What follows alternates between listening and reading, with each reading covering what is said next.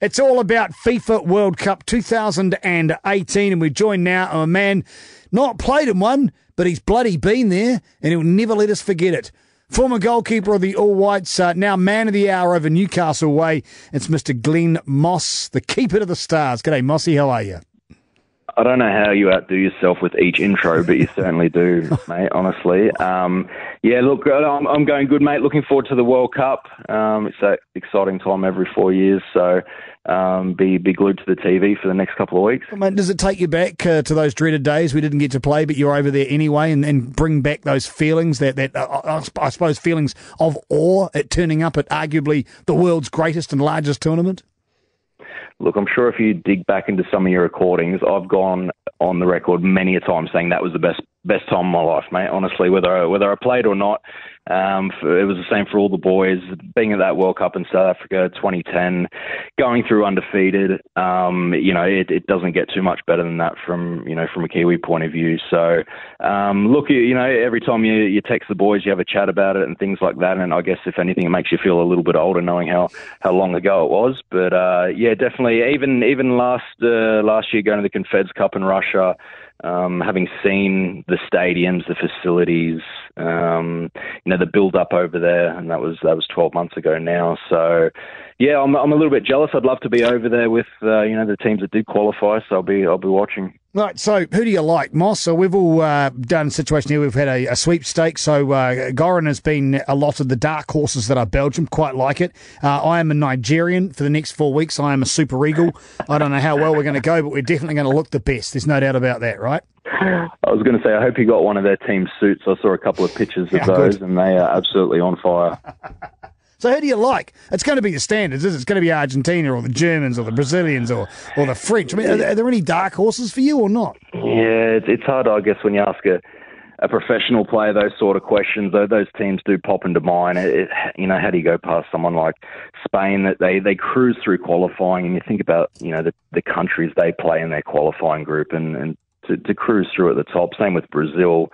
Someone like Germany, I guess, is pretty solid, but I read somewhere that no team's gone, back-to-back reigning World Cup winners since 1914 or 60 or something like that. So, look, as far as the dark horses, it's hard because at those sort of tournaments they get on maybe a little bit of a run in their group, like a Sweden or Iceland, someone like that, but they don't progress much further. So, mate, it's very hard. There's just and again, knowing that environment where there's just so much pressure from around the world, and obviously everyone's eyes on you. It's difficult to pick one.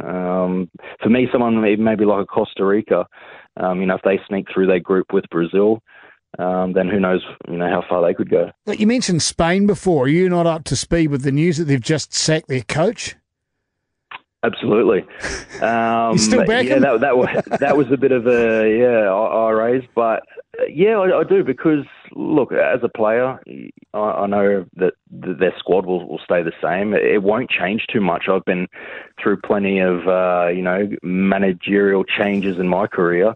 And so long as you've got a tight dressing room, there's plenty of experienced guys in the Spanish squad, that have played all sorts of levels. So something like a manager change at the last minute, I don't think will affect them too much, depending obviously, what the things were behind the scenes with that change.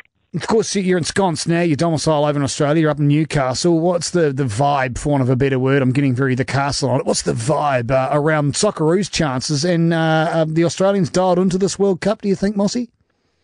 Well, they definitely have this part of the world, mate, because we've got a couple of Newcastle boys in the squad, in the Socceroos squad. Andrew Nabu, Dimi Petrados. So we're obviously pretty rapt for those guys, especially someone like Andrew Nabu, who I think it was 12 or 18 months ago was playing in the jungle in Malaysia somewhere.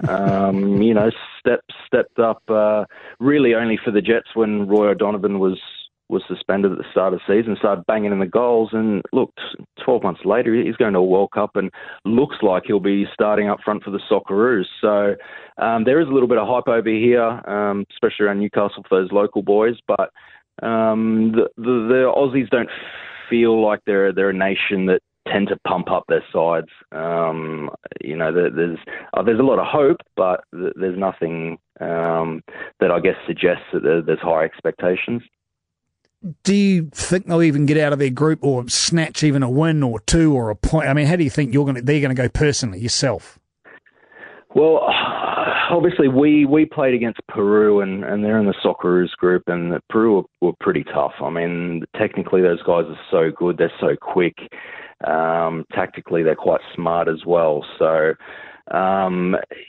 look, they've got a tough group. Peru, Denmark, and France obviously first up. So, look, if they can, get a point against France first up, that might give them a boost, and then beat Denmark, and then it comes down to the last game against Peru. So, look, they've got a very tough group. So, again, the first game against France will be the big indication, I think. I sincerely hope this is not the case, but I fear it will be. Will the letters VAR be the destruction of this entire tournament, do you think, Mossy?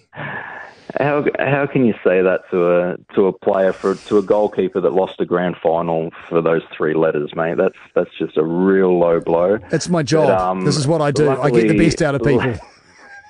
Luckily, I've got the longest off season in world football to get over it by the time game one comes around for next season. But it's again going to be interesting. You'd like to think they've ironed out those crinkles in it and all the little glitches and all the little excuses we've heard over the last few months about the system here in the A League. I presume it's the same system at the World Cup.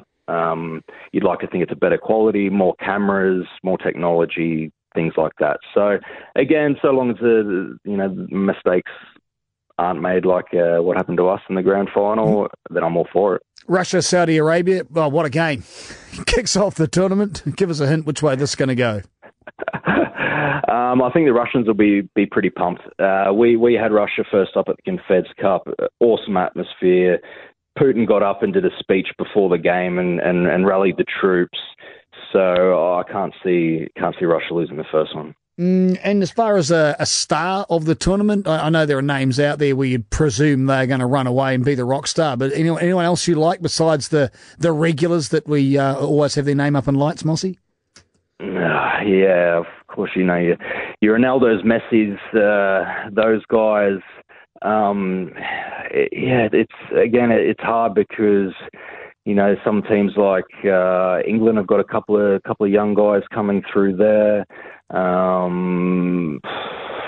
It's just hard. Do you go on form or do you go on the unknown? We're remembering the past guys like Rooney, Michael Owen. Those guys have really stepped up coming through. So it could be someone like a Rashford or Welbeck for England. You just never know. Those guys that are age 20, 22, 23, they can be hot and cold sometimes. I'd like to think you'd be supporting Australia because some of those guys are in your team and you live there at the moment. But have you got a soft spot for any other side?